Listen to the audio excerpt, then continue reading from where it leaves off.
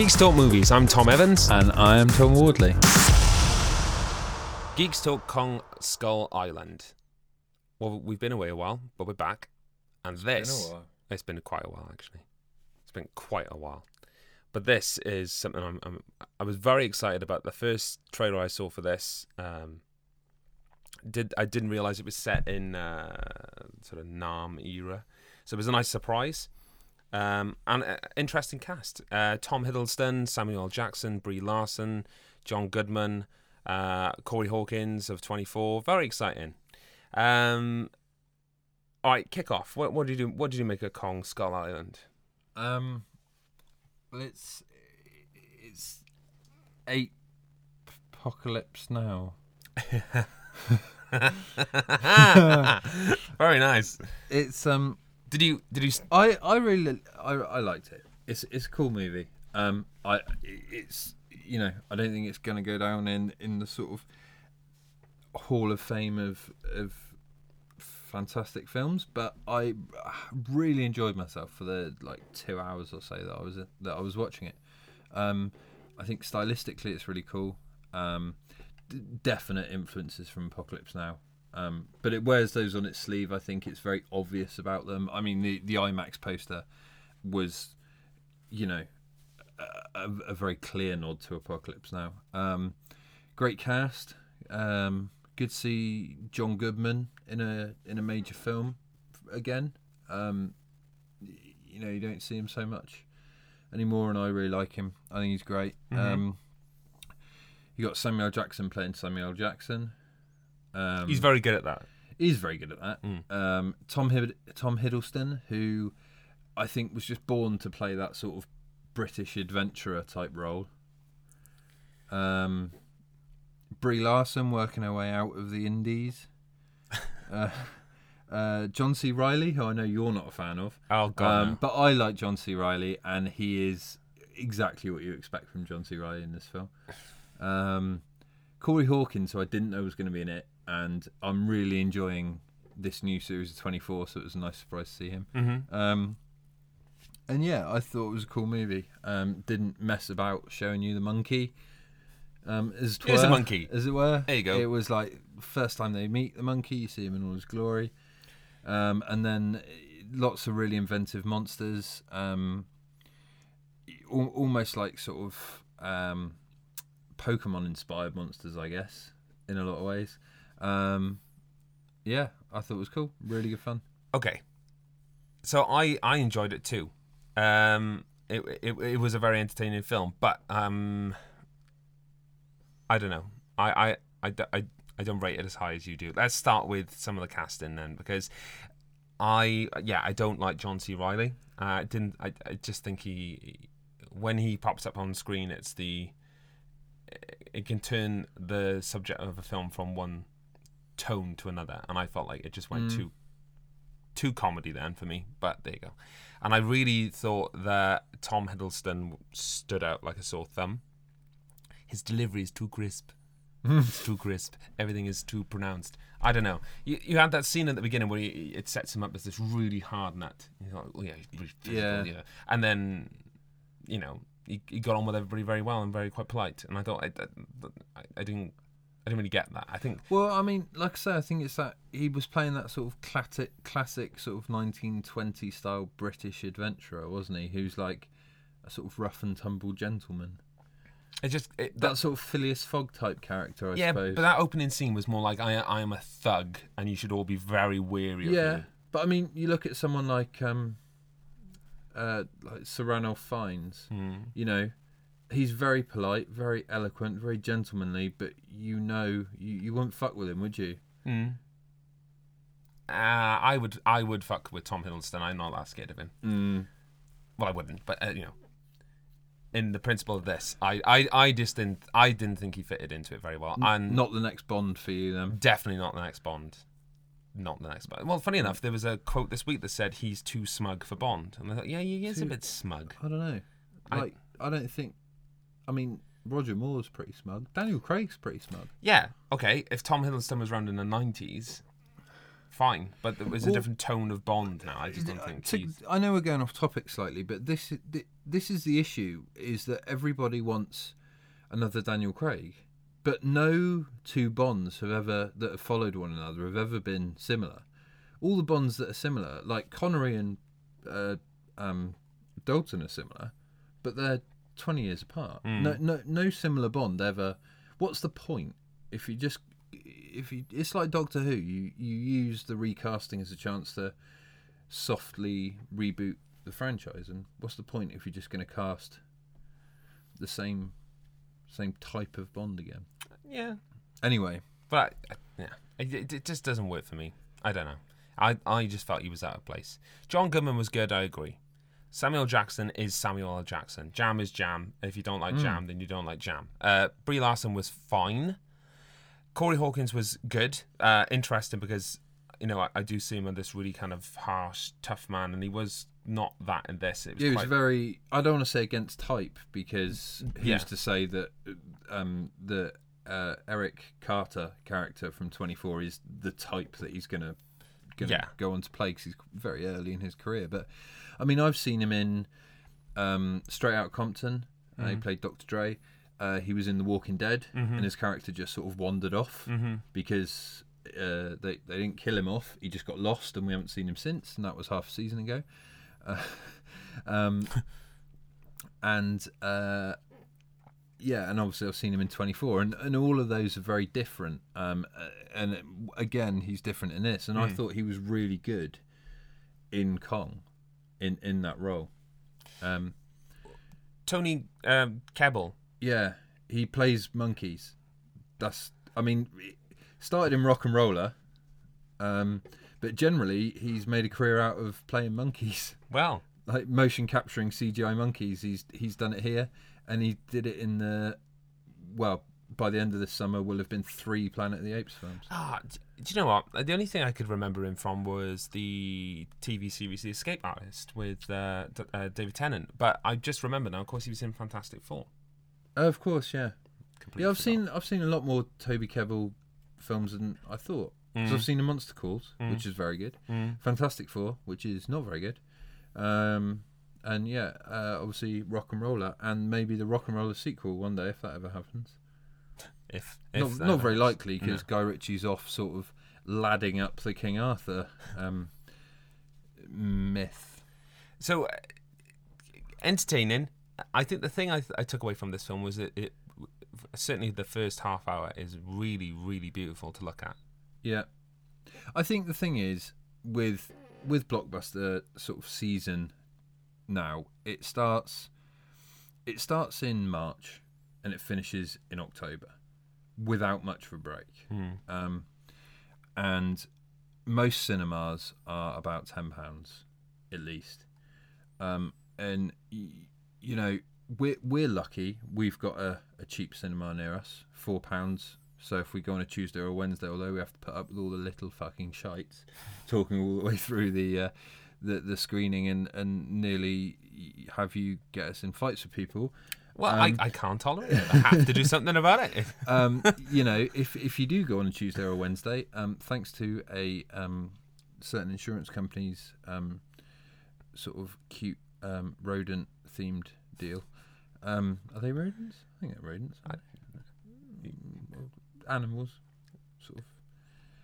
Meerkat movies is what I'm getting at. Other cute insurance companies are available, but other film offers are available. No other film offers are available. No, they made sure of that. My point is that we're quite lucky. If we go on that day, we can see a film for £2 each. So we don't have to be quite as selective of what we see. But my point is, and it's taken me a while to get here, I admit. My point is, in a day and age where blockbuster season is 4 months long and it's £10 a film, is Kong Island strong enough? Probably not. But is it a fun way to spend 2 hours? Absolutely. Yeah, I'll agree with you there. I will agree with you there. But the overriding thing I took from it was, how beautiful does that look? Very well directed, yeah. Very well directed. It also uses a lot of contemporary music as opposed to score. It's got a fantastic soundtrack, but I remember you saying you thought it was a bit much. Yeah, it was. I felt it was. It didn't feel like a selling too much. It wasn't like a make sure you buy the soundtrack after the film. Here's all the songs. Well, no, because you can buy sort of, it's not a modern soundtrack. No. Where songs have been recorded for the film. They're all songs from the 70s, and they're all sort of songs we associate with Vietnam films. But I really liked the soundtrack, and I thought the use of it in the film was really good. Maybe not quite Matthew Vaughn good in terms of pairing songs as opposed to score with scenes. Yeah, but I thought it all worked really well. Although I do think the score was perhaps a bit lost in all that. Yeah, totally forgettable. Yeah. Other points about this film I really liked. I love the title sequence. The whole visual look of the film was beautiful. CG was very good. All the creatures looked really great. Yeah, the reveal of him was soon. Didn't really bother me.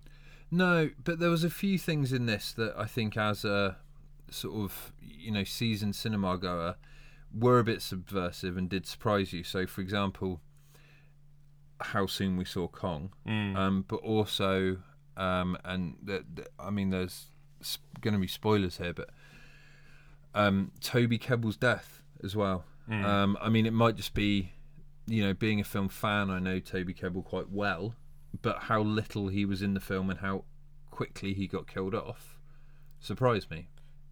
You didn't even see him get killed off, did you? Well, it was that sort of like scream and cut away sort of thing. Yeah, but I felt it almost implied to me that he wasn't dead. And it did, and then later on in the film, you sort of got confirmation that he was. Yeah. Because a scream and a cutaway in a film normally means that they're going to turn up to save the day later on. Yeah. But actually, you got confirmation that no, he was in fact dead. Which, there is little subversions like that in there, which might have sort of caught me off guard while I was watching it, but in retrospect were pretty cool. So let's talk about the Monsterverse then. Because Kong was a Universal property. Yeah. Moved to Warner Brothers in order to pin it with Godzilla. Yeah, well, strictly speaking, it's Legendary Pictures, who I think... Are they owned by Warner Brothers? I'm not sure of the relationship between Legendary and Warner Brothers. Name me a Warner Brothers film that you've seen, Hollywood Warner Brothers big film that you've seen, that doesn't have the Legendary production at the beginning. It does seem like that they exclusively make everything. The DC universe is Legendary, is it? Well, Dark Knight trilogy was. I don't know about the new. Hang on. So, doing a little bit of research, it says Legendary moved Kong Skull Island from Universal to Warner Brothers. So they're an independent production company. Yeah. Anyway, I think in terms of the Monsterverse, and I'm still not overly happy calling it that, but that seems to be what they're going with. Monsterverse. I remember I've said on a previous episode that I was concerned from the trailer for Kong that tonally it didn't fit with Godzilla at all.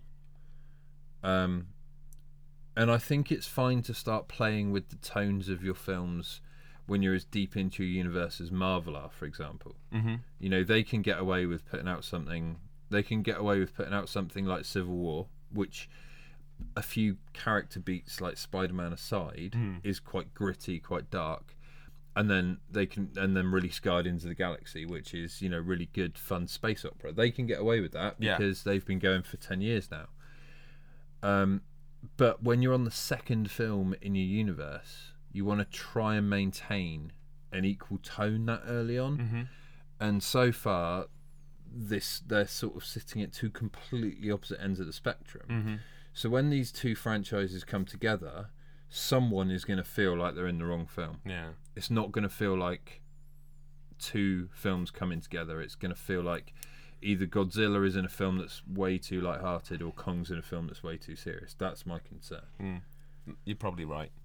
But it's happening. And it's happening in 3 years' time. Godzilla versus Kong.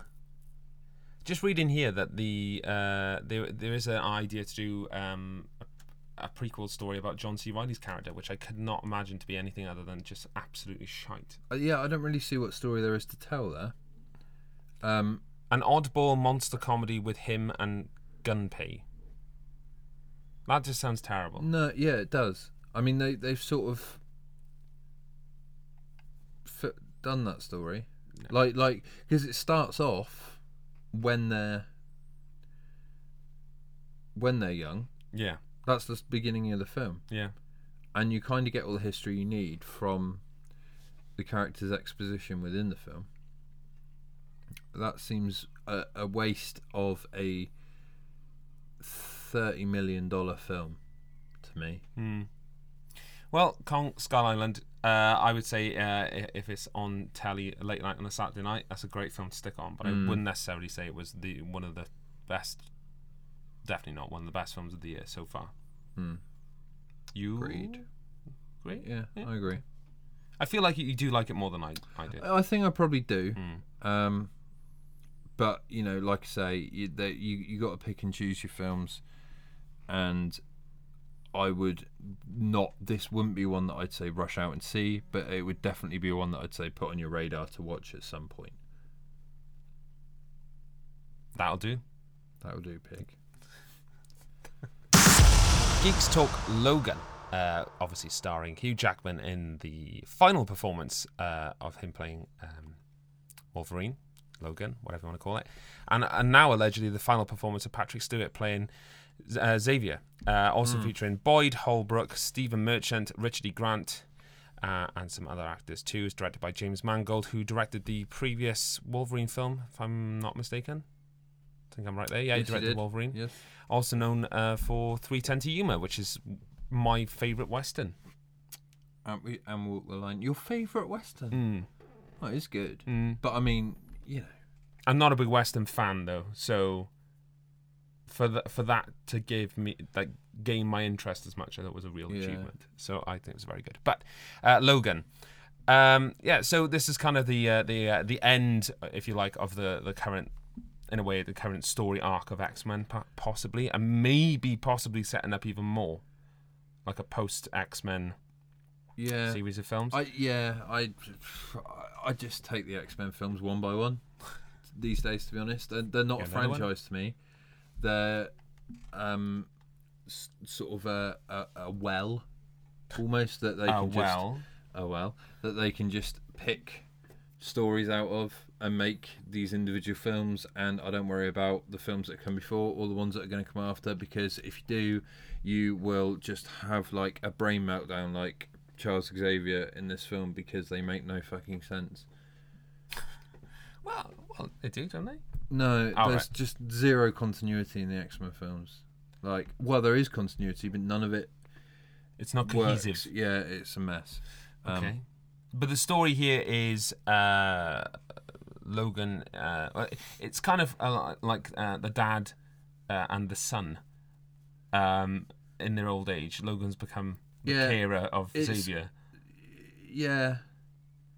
Like, instead of putting him in the home, he puts him in a tank. Like, Charles's powers have become like he's become too old and frail to sort of control them. Is the impression that I got, and he has these sort of psychic incidents that sort of kill anyone around him, and he had one at the X-Men mansion when every single X-Man apparently was at home, and not a single one was on a mission or at the shops or at the cinema or off having a dinner or any. Like, every X-Man was in the mansion, and he killed them all apart from Wolverine, because Wolverine has obviously got this power regeneration. So as stupid as it is that he supposedly killed every single one of them, for the sake of the film, we'll accept it. And Logan's the only one left, and they live in this little house in Mexico with Well, it's not a house, is it? It's like a disused like factory. Yeah. Yeah. With Stephen Merchant, who's like this weird little albino helper man. And he's basically just Steve Merchant from off of being Steve Merchant. And I actually thought he was really good in this film. I know you didn't like him quite as much. Well, funny enough, you just made me think he's the John C. Reilly of this. Yeah, you don't like comedians being comedians in anything that isn't an out and right comedy, do you? The penny's dropped. But I don't think Steve Merchant. I think that's an unfair comparison because Steve Merchant does have some very touching scenes in this. But I get where you're coming from.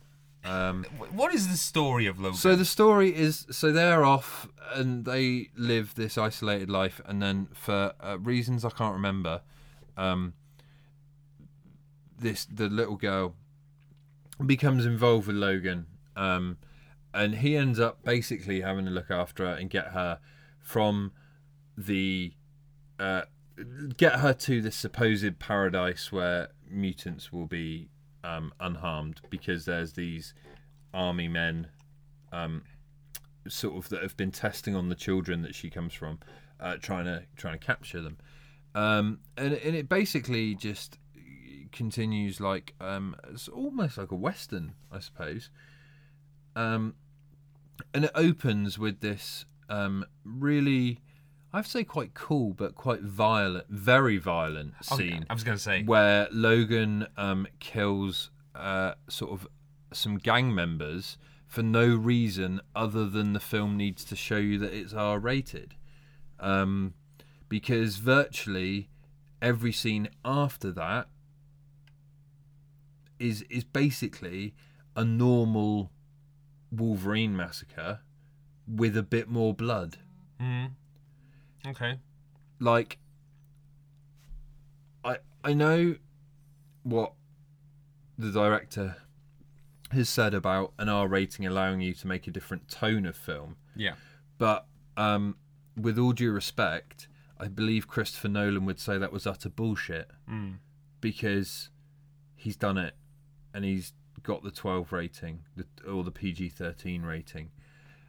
There is no reason for this film to be R-rated, 15 rated, other than they can, and Deadpool was successful.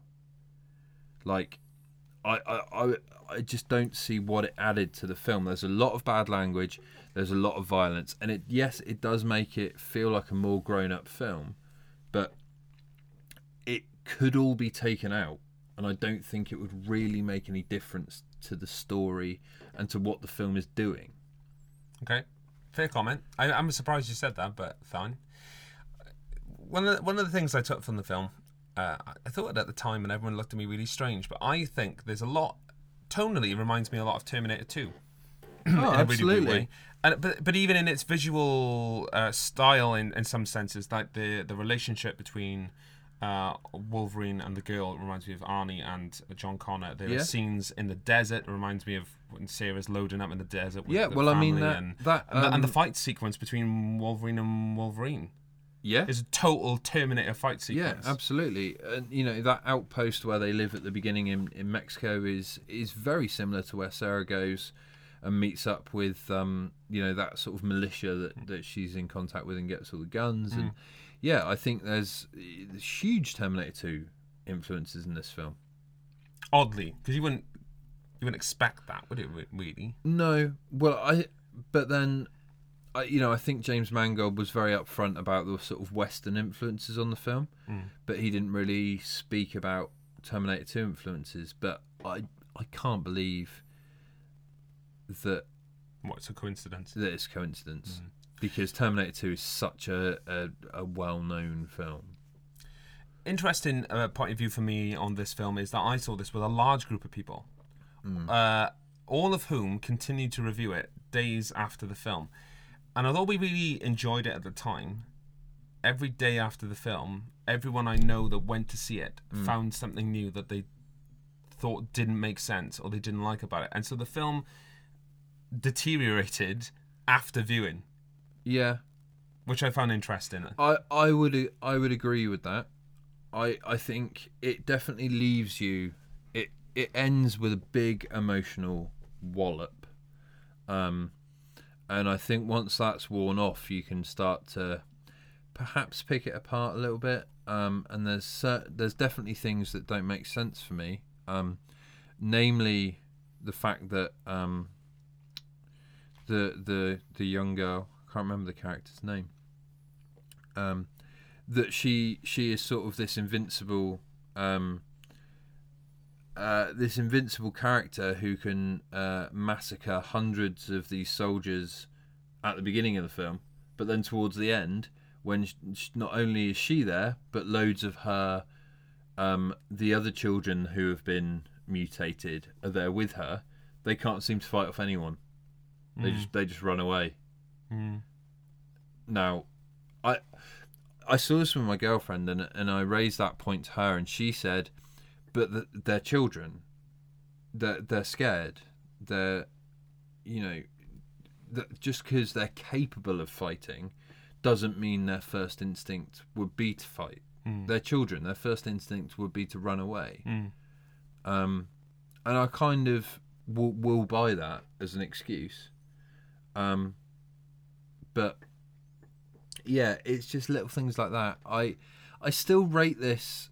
It sounds like I didn't like this film. I did. I really like this film, and I definitely rate it as one of certainly the best Wolverine film by a long way. I don't know. But I really like the last one. Yeah, I did like the last one. You didn't like the ending? I didn't like the ending, no. I certainly rate it among, the top X-Men films, and that includes Deadpool, which I wasn't that fussed on. But yeah, I just, it's getting it's 5-star reviews, and it's, there's quotes like surpasses Christopher Nolan's Dark Knight trilogy as the best comic superhero movie, and 7 out of 10s all over the place, and 8 out of 10s, 9 out of 10s, and I'm just not sure in a couple of years' time this film is going to be held in quite such high regard once we've got a new Wolverine, once the sort of big emotional wallop of this being Hugh Jackman and Patrick Stewart's goodbye to the franchise is gone, once we're more used to violent R-rated superhero films perhaps.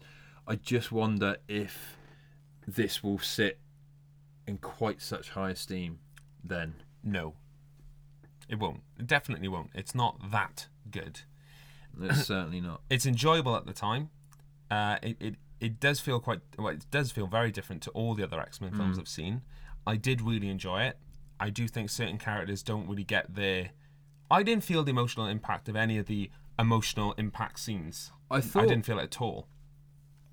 I thought, in the context of the film, I thought Charles's death was handled really well. Do you really think so? In the context of the film. As a goodbye to the franchise for that character, after 15 years, I thought it was terrible. Okay. But in the context of the film, the fact that he thinks it's Wolverine killing him, and that sort of moment, I thought was really, really good. But actually, and I loved that essentially Wolverine's death in the end was not about saving the world. It wasn't about some big grand thing. It was just about saving this young girl, and that he was willing to die for this young girl. I thought that was... Is there not an important point raised there, though, that to manufacture a death in order to honour the franchise is probably, for the story that's being told, not important. So it's kind of ironic, really. I think what they've done is probably the smart thing, and yet it's no one seems to be happy with it, even though it's probably the correct way to have dealt with the death. Well, I mean, so you're saying when you kill off a long-standing character in a franchise, it should be it should be for the franchise, not for that particular film's story necessarily. I'm saying I think that the general feeling would be that if a character is that well established and that well loved, to just callously get rid of them is not very good. But from a story making point of view, for quality of a single story, what they've actually done is probably the right and the smart way to do it. But I'm not satisfied by it. So yeah, I feel like I'm a bit stuck in between somewhere. It should have been more, and yet any more would have been too glorified because it needed to be, because there's 7, 8, 9 films in front of it that have to be recognised. When really we're talking about a story, just this story right now. I think the film that does this best, that sort of kills off, a long-standing cast member, in a way that serves both the history of the franchise and the film, is Wrath of Khan.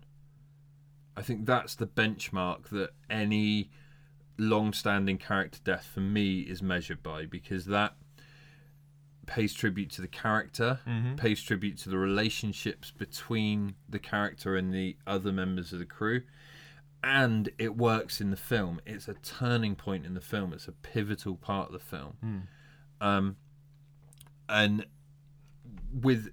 in this, I thought it served fantastically as a turning point and a pivotal moment in the film, but as a goodbye to that character and a sort of retrospective of that character throughout the franchise, I didn't think it worked at all. Whereas Wolverine's death, I think, did. I think it completely encapsulated that character, that he essentially died for these kids, and so that they could go and live their lives and move on. I thought that worked really well, that it wasn't some... I think it would have been pretty hokey if, in the end, Wolverine died saving the Earth. I like that it was this understated story, and that's how he died. And essentially, he died of old age, because it's only because of the point in his life that this happens that he dies, because he can't regenerate. If this has happened to him 20 years earlier, he wouldn't have died. So essentially, it is his old age that kills him. Fair enough. Well, yeah, I enjoyed it. But I have to say, I think when you're watching the film, I think it does what it aims to do really well. I think all the emotional beats land. I think they all hit pretty hard. I didn't feel anything when he died, though. Anything. I didn't, but I did. But the thing is, you're going into it like, deaths work better when you don't know they're coming, which I think is why, why 24, for example. I think that's why it always works so well in 24, because you never see it coming. The same can be said about things like The Walking Dead and Game of Thrones. And I know these are TV shows with ongoing stories, so it's a little bit different. But but this is not that far away when you think about it. This is a film with a very, very long ongoing story. Game of Thrones and Walking Dead essentially have one long story, but 24 was a different story every season, and the character deaths always served the plot of that season. They were always relevant to the plot of that season. Do you know what I mean? That character always had to die for the story to continue. Yeah. So yeah, I think if there was any lack of emotional impact in this film with Wolverine's death, it was because I knew it was coming, not because it doesn't do a good job.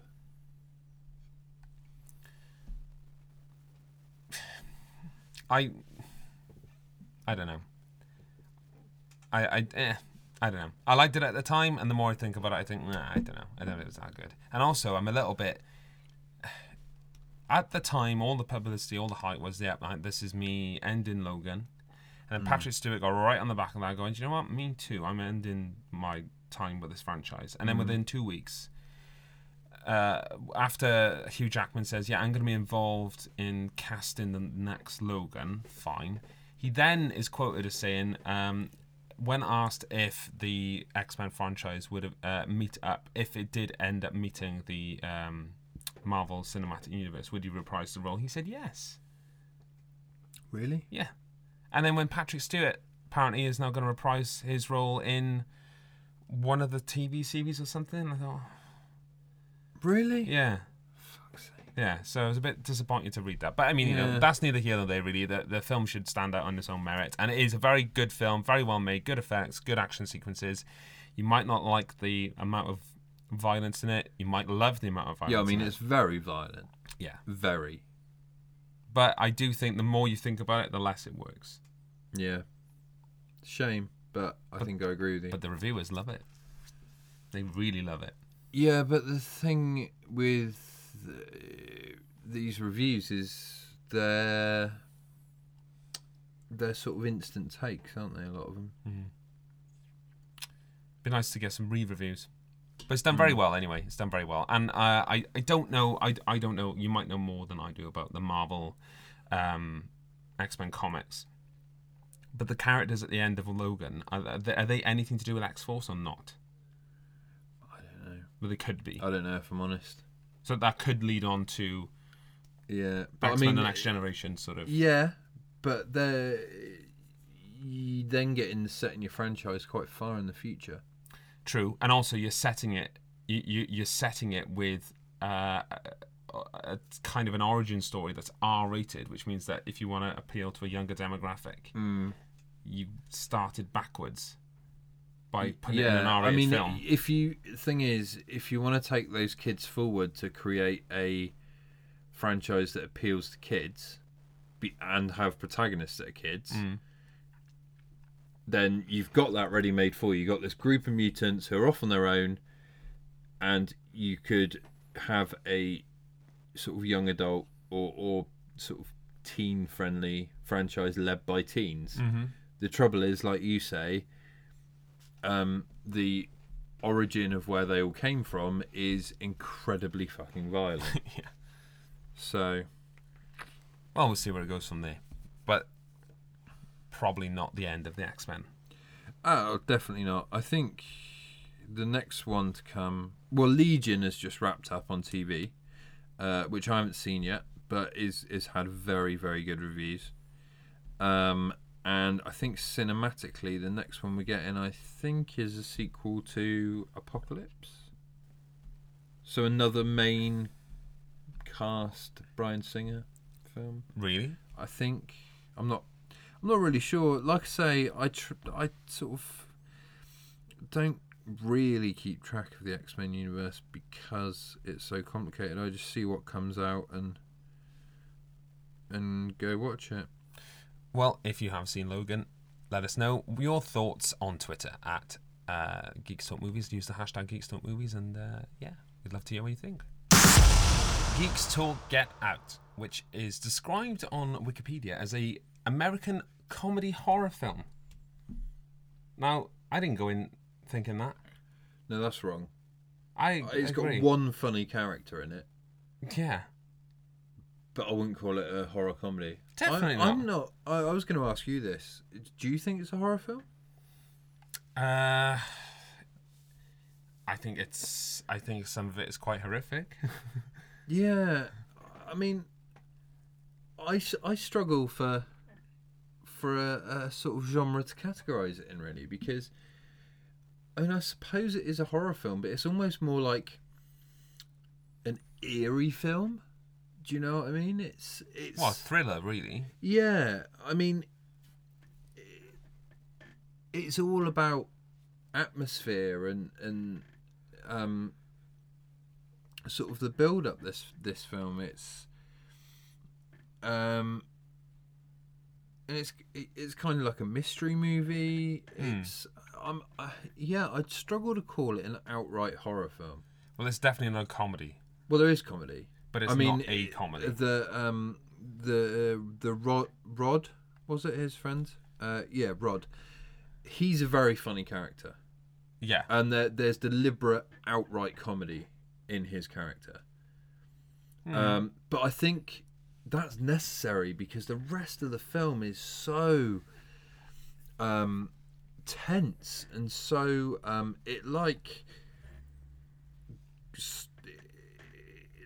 it's claustrophobic almost. I just can't.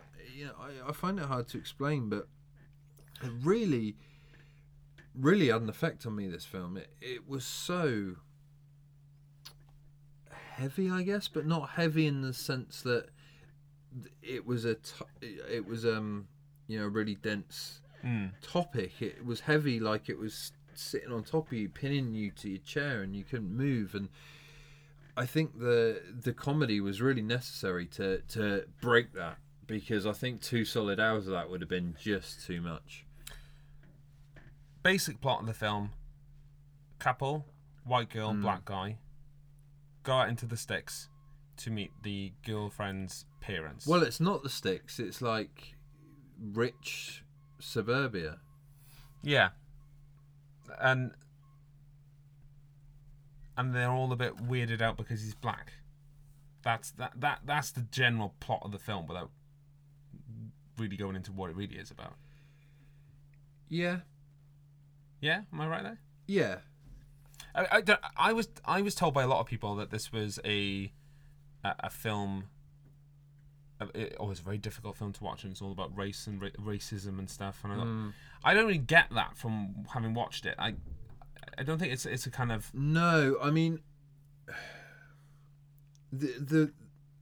I think the reasoning in the end. I mean, it's going to be difficult for us to talk about this film, without spoilers and. Oh, and also for the fact that if you want to talk about race and the fact we're 2 white men. Well, yeah, that too. But I mean, you've blown that wide open already.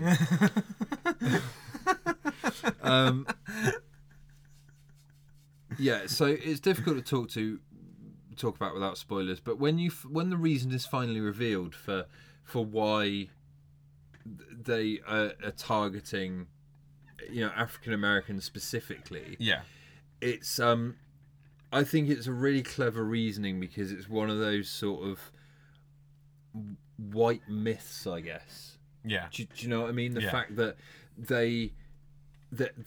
they're transferring their brains, they're from their frail, old, weak white bodies into what they perceive to be almost superhumanly athletic young African American bodies. And it's almost like that's not really true, is it?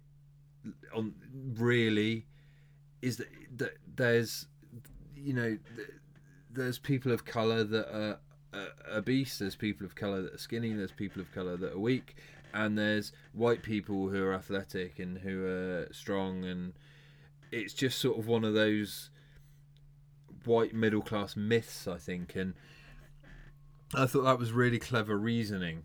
And the fact that you when you find out why the African American characters who have supposedly been, you think they've been brainwashed into being slaves, but actually they've had the minds of the grandparents transplanted into them. Yeah. And that's why the male character is doing all these sort of like chopping wood and these classical sort of like, and the gardening and these sort of classical sort of manly tasks, and the female character is doing like the laundry and stuff. It's because they're the grandparents and they're doing these sort of household tasks like grandparents do, Yeah. and there's that clicks in at the end, but you never even consider that early on. Your initial thought is that they're the characters of color and they're the ones doing the menial tasks.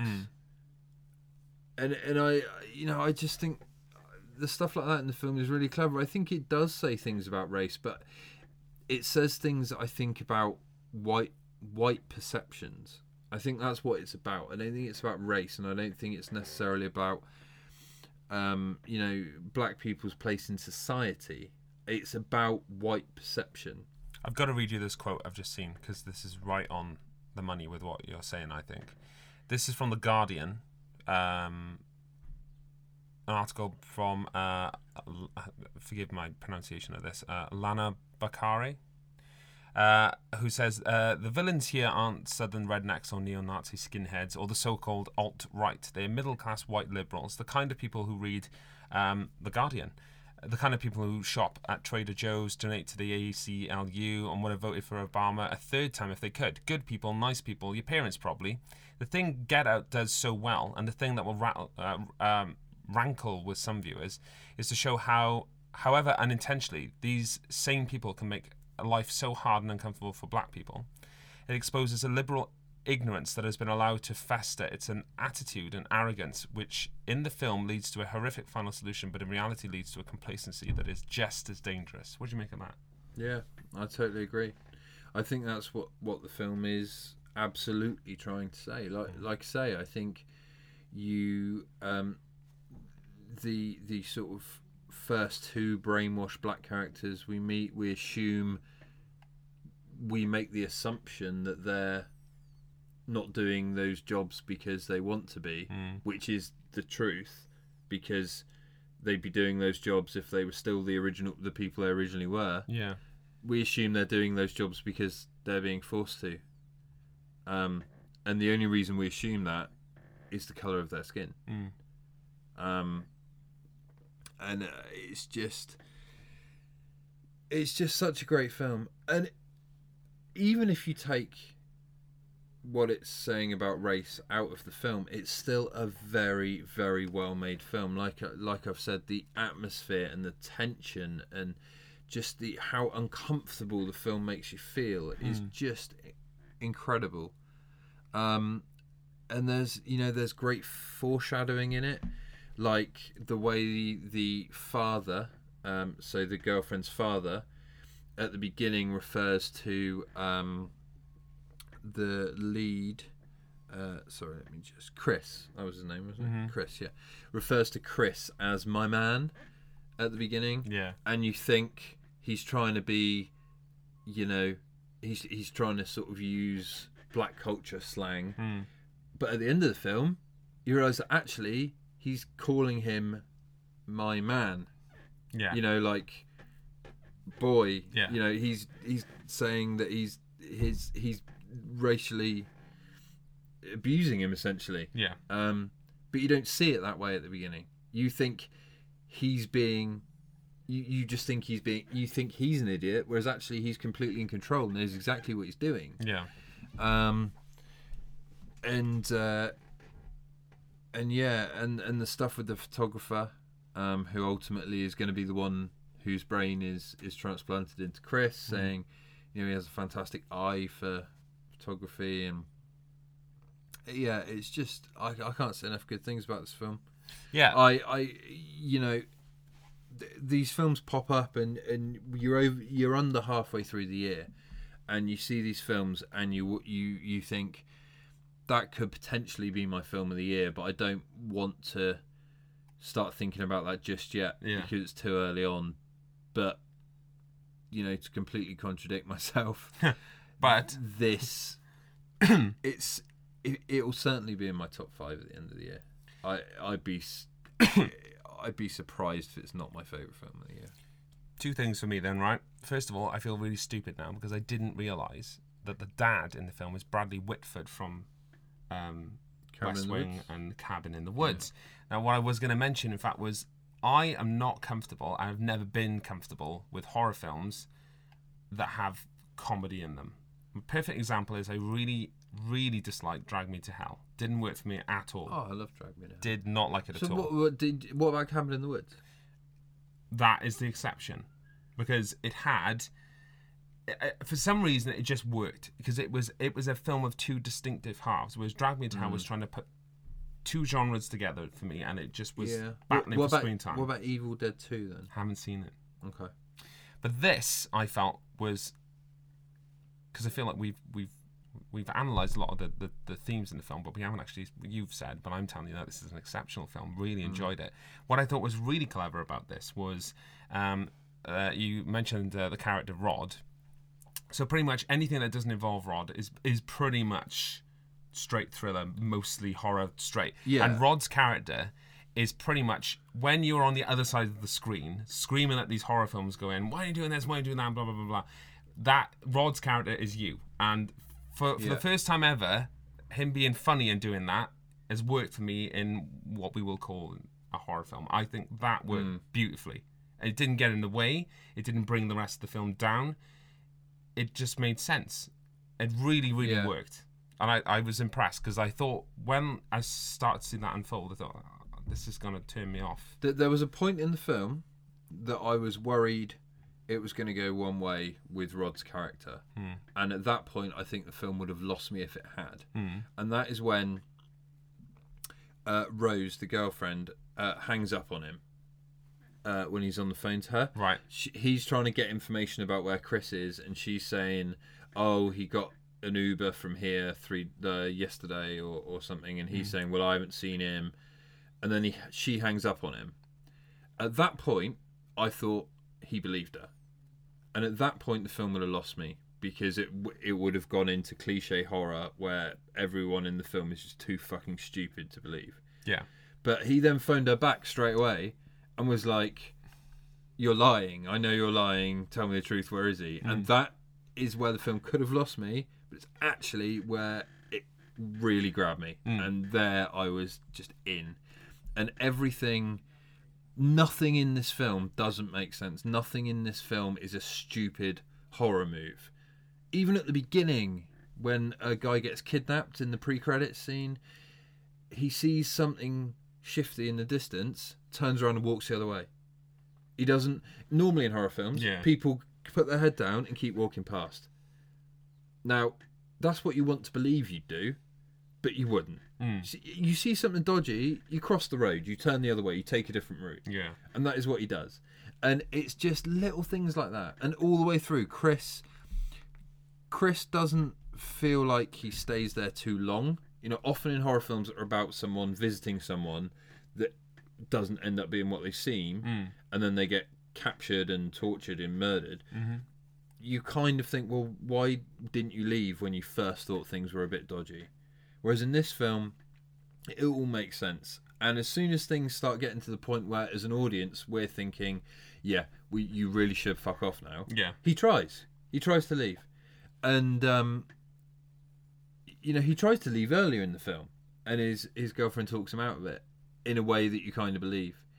And it just, everything makes sense. There's no stupid character moments at all. I think that the audience is well represented in the film, because everything you're saying is the writing of the film has acknowledged the silly flaws and tropes that have made horror films for years. And what's made this smart is that it's acknowledged them, and instead of going against it, it's gone with. It's basically listened to the audience going. If the audience is screaming at the film screen to say do this, the film does it. I mean, that's the thing. You look at something like Scream, or to a more modern example, Cabin in the Woods.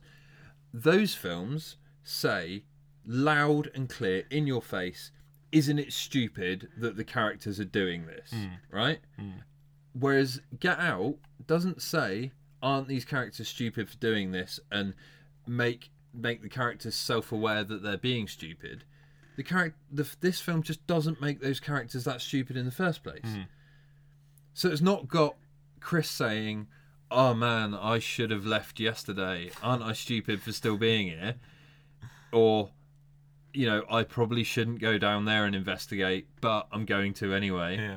Like something like Cabin in the Woods or Scream. Not that I mind that they do it that way, but it's got Chris saying, yeah, no, this is fucked up, I'm getting out of it. As he should, yeah. And I think that's a really good approach to it. I think we've seen enough films that subvert horror in an obvious way now. I think we just need films that have learnt from those tropes, and don't do those things. It was bloody good, wasn't it? Interestingly, this is the second horror film I've seen Bradley Whitford in where he gets gored to death. Oh yeah, because in Cabin in the Woods he gets gored to death as well, doesn't he? Yeah, that I feel so stupid now. It just looks so different now. I think of him, wandering down corridors with big floppy hair. not with a white beard. I never saw West Wing. So. Did you not? No. It's very good. It's very good. Yeah, this is a terrific film, and more of this in the future. More of this. If this is horror film, this is what I want to see more of. Yeah, I mean, I want to see more from Jordan Peele because this is his debut, and man, what a debut! Is it really? Good God! Well, yeah, it's his directing debut. I mean, he's been around as a writer and he's been an actor for years, but this is his directing debut, and his next film. Or rumoured to be his next film, is the Akira remake. Really? Yeah. Good God. Which, it'll be interesting to see how such a racially aware director takes on something that could quite easily dissolve into studio whitewashing. Yeah. I think I can't see him lasting on Akira, because if his awareness of racial issues are as prevalent as this film would make them seem, I can't see him being a director who's comfortable with what the studio are surely going to want as a Western lead. Yeah. In Akira. Could be interesting. Who knows? So huge thumbs up then. Absolutely. Film of the year so far. I was going to say, definitely for me, that's the best film I've seen in 2017. And just out of shits and giggles, Rotten Tomatoes, 99% positive reviews. Who's the dickhead that didn't? Yeah, 99%. Someone's given it one rotten review. And who is that? Was it? Let's pull them up. Yeah. It's probably some obscure newspaper from the middle of nowhere. Probably. Was it? I don't know. White Man Weekly. Yeah. Was it someone from the Trump administration? Do you know there are 12 pages here of positive reviews? Look at that. Consistently positive reviews. Where on earth is the bad one? Oh, there it is. Thelma Adams of the New York Observer following... No, that's not the one. The one below it. Almond White. Who would know? There we go. National Front Review, more like. Get Out is an attenuated comedy sketch in which serious concerns are debased. Oh. Right. Okay. Cool. Well, I thought it was good. Despite the wanker that was sat next to you. Oh, do you know... Yeah, one last comment about this film is that, no one smokes in films anymore. And it was really weird that smoking was such a big plot point in this film. Okay, then. Yeah. Thanks for that. Yeah. Good contribution. Smoking kills. Cool. Yeah. But not as much as white people do. Historically, no. No. Geeks Talk Power Rangers, or Saban's Power Rangers. Saban's Power Rangers. Technically. Yeah. Yeah. So this is the third Power Rangers film ever. This is a complete reboot of the whole franchise. It's been directed by Dean Israelite, who did Project Almanac. Am I right in saying that? Yes. Yeah. And stars a whole new cast of actors, the only two of which you'll actually know are Bryan Cranston as Zordon and Elizabeth Banks as Rita Repulsa. And I'm Bill Hader, I suppose, as Alpha 5. But this is basically, for anybody that knows the series, episode 1 as a film. Pretty much, without anything else. Episode 1. So, yeah. Interesting. I've been banging on about this ever since they announced it about 2 years ago.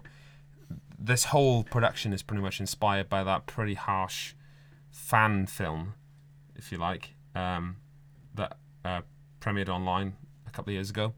And I suppose this is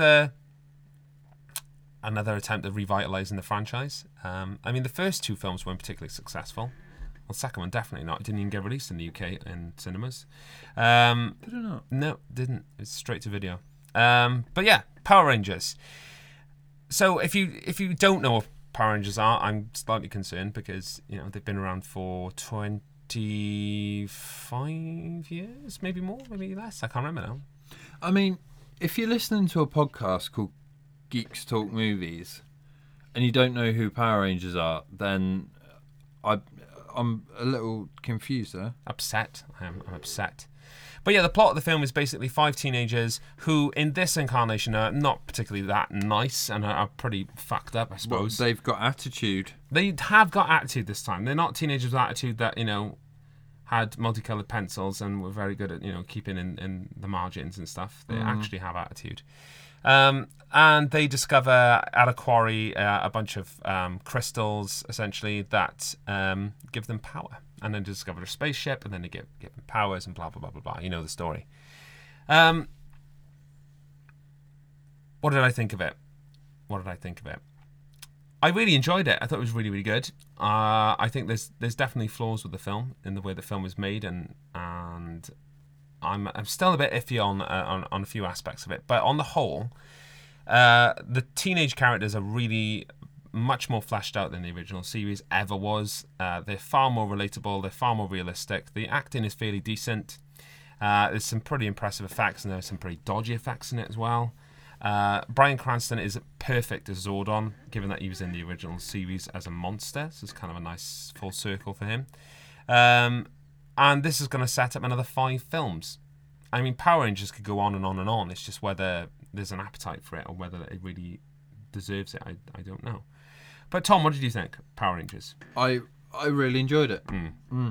I think Dean Israelite is a director who pause that thought because I'm not putting up with that. So yeah, I think Dean Israelite is a he's a director who, for me, I think is able to handle sort of 3-dimensional characters, especially teenage characters, with a certain subtlety that not all directors manage. And I mean, there's definitely an argument here that every one of these 5 teenagers is given their sort of token issue, inverted commas. So we've got Jason, who is rebelling against pressure from his dad to be a sort of pro football star. We've got Kimberly, who she's just a bit of an arse, isn't she? She's not really given. You think she's being bullied, don't you? And then you find out later on in the film that actually she was bullying somebody, which I thought was quite interesting. You've got Zach, who's looking. He's sort of the sole carer for his sick mother. You've got Trini, who is struggling with her sexuality in a sort of middle-class family that are rejecting any idea that she's anything but straight. And then you've got Billy, who is autistic. And yeah, there's definitely an argument that they've all got these token issues, but I think because of the way they're handled in the film, I don't think it feels like that. I don't think it feels like, oh, so this is the tick box for why this kid's an outcast, and this is the tick box for why this kid's an outcast. I think it, I think it works, and I think it allows them to come together as this group who all need some sort of direction or some sort of release or some sort of outlet, and I think being a Power Ranger gives them that. So yeah, I think it felt like a really good teen movie, a sort of John Hughes type teen movie with some sci-fi in it. It reminded me of things like Flight of the Navigator, and there's definitely, I think, parallels can be drawn with Stranger Things. Dare I say even even E.T., which is the sort of the sort of monolithical sort of teen sci-fi sort of film. I mean, there's definite Breakfast Club influences. It very much wears those on its sleeve, I think. Yeah. But yeah, really, really neat film. I would say I know the source material really well, and I think I think they've been really smart with where they've decided to lay the story. The biggest changes are Rita Repulsa's character now it was the Green Ranger. There's a great sequence at the beginning of the film where you see Bryan Cranston as Red Ranger and Rita as Green Ranger, and there's this backstory where she, obsessed with power, turns evil, and she's the outcast of the Rangers, and then she's trying to get vengeance on them. And but I think that's quite clever, because we all know, everybody that knows Power Rangers knows that, you know, there is the evil Green Ranger that turns good. So they've set that up lovely now. That'll be a great sequel. There's even a reference to it later in the film. So yeah, I mean, like, from a business perspective, this could run and run and run if they make it really, really good and really interesting. There's plenty of good stories to tell here, and they've laid the foundations really nice. And they've got rid of a lot of the dead wood in the original series. All Rita's bad guys, although they do appear in the film in the guise of action figures in Billy's basement, which I thought was a nice touch, are all gone, with the exception of Goldar, who in this is the big bad of the film. But again, if you watch the original pilot episode of Power Rangers, he is the big bad in that. So this really is like a modern interpretation of the pilot. I love all the visuals, but I do like the suits and I do like the dinosaurs, but I don't know. I mean, I really do like them, but they were some things about them I'm not keen on. They've elected to not actually say in the film that the Zords are representative of dinosaurs on Earth, because the Mastodon's got 8 legs, and the reason for this is apparently because it can maneuver better. But in the film they say that the reason given for what the Zords look like in the film causes all manner of problems, because Zordon says that the last time the Power Rangers, when his group of Power Rangers visited Earth, he essentially says that because in the TV show, every time there's a new Zord, it is physically a new vehicle, right? Yep. Well, what Zordon says in this film is that the Zords will always be the same. They just take the form of whatever the most powerful creature on Earth at that time is. Okay. That's what he says in this film. Oh, right. And that's why they're dinosaurs, because they were the last time. And then the Rangers don't elect to change that. They keep them as dinosaurs. The issue arises in the fact that saber-toothed tigers and mastodons had not existed at that point. Yeah. I mean, all the rest of the dinosaurs, you could argue they've been around for so long. You know, they've got access to species that have existed before that point. Because the beginning of the film, what the Power Rangers do in the battle they have is what draws the asteroid to Earth that wipes out the dinosaurs. Yeah.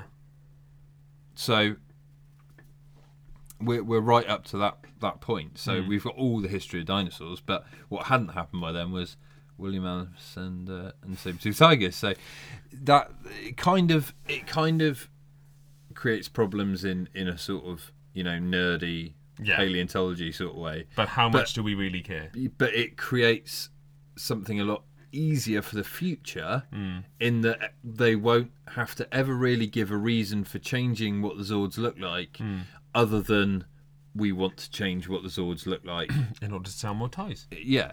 And it literally can just be a throwaway line. I'm bored of these dinosaurs. Let's do something else. Shake it up a bit. Yeah.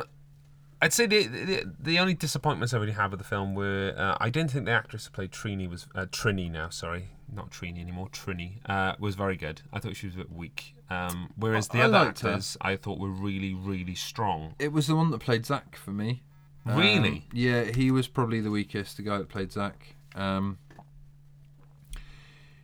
But I think he was, you know, the weakest of a strong bunch. I think he was still pretty good in the role. I thought Naomi Scott, who played Kimberly, was so good.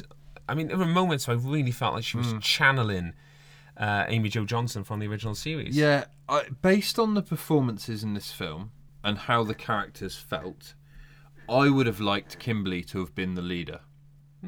I don't think Jason felt like a strong enough character to be the leader, and I know the film did dwell on that slightly, and I know there was sort of parallels with the fact that his father's putting pressure on him to lead, putting pressure on him to be a football star, and then Zordon's putting pressure on him to lead, and that's supposed to be a parallel story. But for me, Kimberly felt like the leader of this group. Interesting. And given the amount of other changes they've made, I don't think anybody would have really had a problem with that. No. Of course, in this version, you've mentioned that Trini is questioning her sexuality, and you have Billy is autistic. Yeah. But actually, I love the way they did Billy in this film. It was really good. I thought it was really good. It was funny. I even liked the... I liked it all. I really liked the way they developed the characters. It was really, really good. Especially when you go back to how all this started. An American buys a Japanese TV show and decides to refilm the Japanese actor scenes, hashing together whatever story they can think of. I mean, what's nice is we finally have a Power Rangers built from the ground up. Yeah. For the first time, because even today the action scenes are still taken from the Japanese series, aren't they? With greater cooperation between the two parties, but yes, they are. So the stories are now kind of the same? I think that there's just more negotiation for maneuver. Or they'll shoot scenes especially for the American show while they're shooting for the Japanese and things like that. Well, trivia-wise, when Power Rangers first started, so the Mighty Morphin series followed a Japanese series called Zyu Ranger, and when they run out of footage for Zyu Ranger and Power Rangers just went batshit crazy in America, they went back to Toei, the company that makes Go Rangers, as I think it's called, and said, "Can you shoot us some more stuff? Because we've run out of stuff." So there's actually footage called Zyu 2, which has nothing to do with anything from the Japanese series because it was just shot for America. So they actually just random action scenes, just fight scenes and monsters shot for and the stuff, States. which is crazy. Do you want to take that call? No. Is it someone important? No. I know it is, so I'm not going to say. Okay. But yeah, I think it was really good.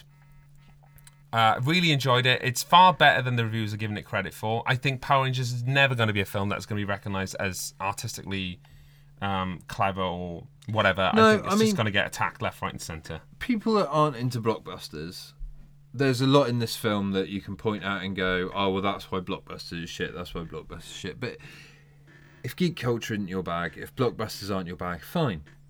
But, this still exists, no matter what you think of it. I mean,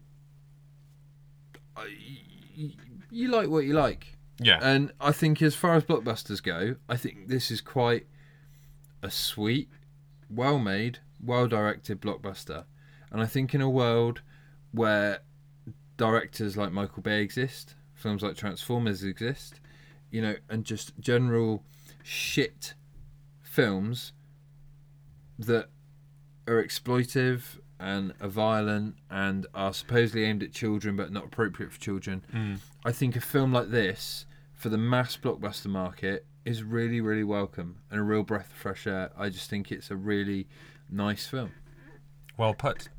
Just to throw in a bit of geeky, really, I mean, we are called Geeks Talk Movies. I really, really need to get my geek on just for a minute.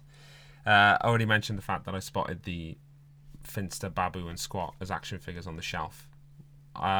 Zach at one point is using a pickaxe to pick away at the quarry, and none of the Rangers in this film version have their weapons except for Jason, but in the original series Zach had an axe, so that there's a reference there. There are cameos from original cast members in the film, one of which you spotted that I didn't, two of which were obvious. Dialogue from the original series managed to make it in. We had an I from Alpha 5. We had a Make My Monster Grow from we had, it's lovely nods to the original series there, which I loved. I tell you what I didn't like though, which is probably the thing the series is most famous for. The inclusion of the original movie theme version of the Power Rangers theme tune did not work for me at all. No. If you remember the sequence. Yeah. I mean, it was nice to have it there. But I wish it had been the TV show's theme. So either the TV one or a new one. Yeah, like a reworked one. So because I mean that's such an iconic theme, right? That playing fantasy director here, I would have got a current pop punk band to cover it, like Ghostbusters. Yeah. And I mean, you can't fucking please people because you put the actual original in and people say, oh, it didn't feel quite right because that's a very out-of-date theme and this is a very modern film. You cover it and people go, oh, why did you cover it? I like the original theme. Oh, so you end up doing what Ghostbusters did and putting about 17 fucking versions of the film theme in the film because you're just trying to please everyone. Yeah. So, who knows? But yeah, I thought it was a really cool moment. But that particular version of the theme was just about the worst one they could have possibly chosen. Plus, there was a beautiful new version done by Brian Tyler, an orchestral version, which is on the soundtrack. That only ended up in the fucking credits, which would have been perfect for that bit. It was a bad decision in the edit. That's all I'd say.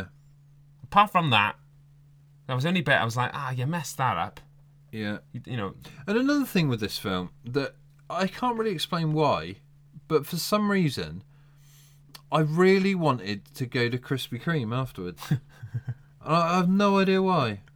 I don't know. It's just something about it really made me want to go to Krispy Kreme. Well, yeah. Who doesn't love a donut? On my walk home, I was looking for the Zeo Crystal. Funny enough, I walked right into it.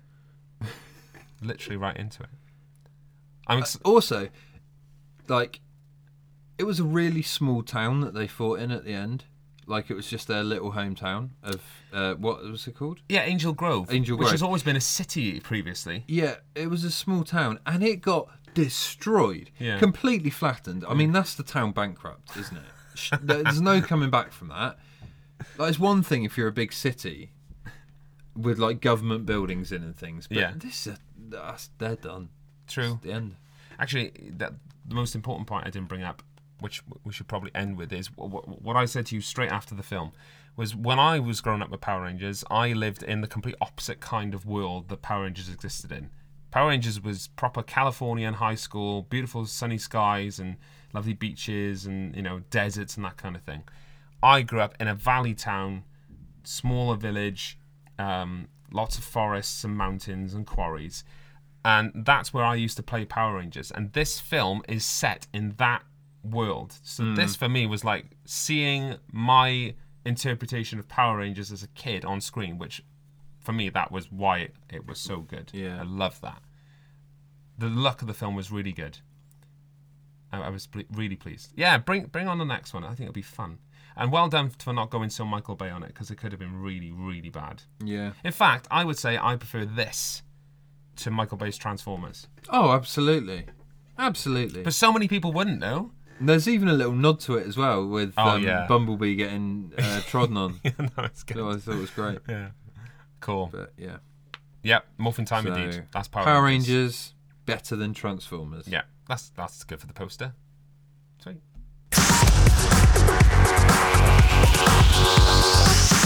And that's it for this episode. Thanks for listening to Geeks Talk Movies. Don't forget you can find us on Facebook and Twitter at Geeks Talk Movies, and you can talk to us, use the hashtag Geeks Talk Movies. We're also on YouTube. Until the next episode, from me and from Tom, goodbye. Goodbye.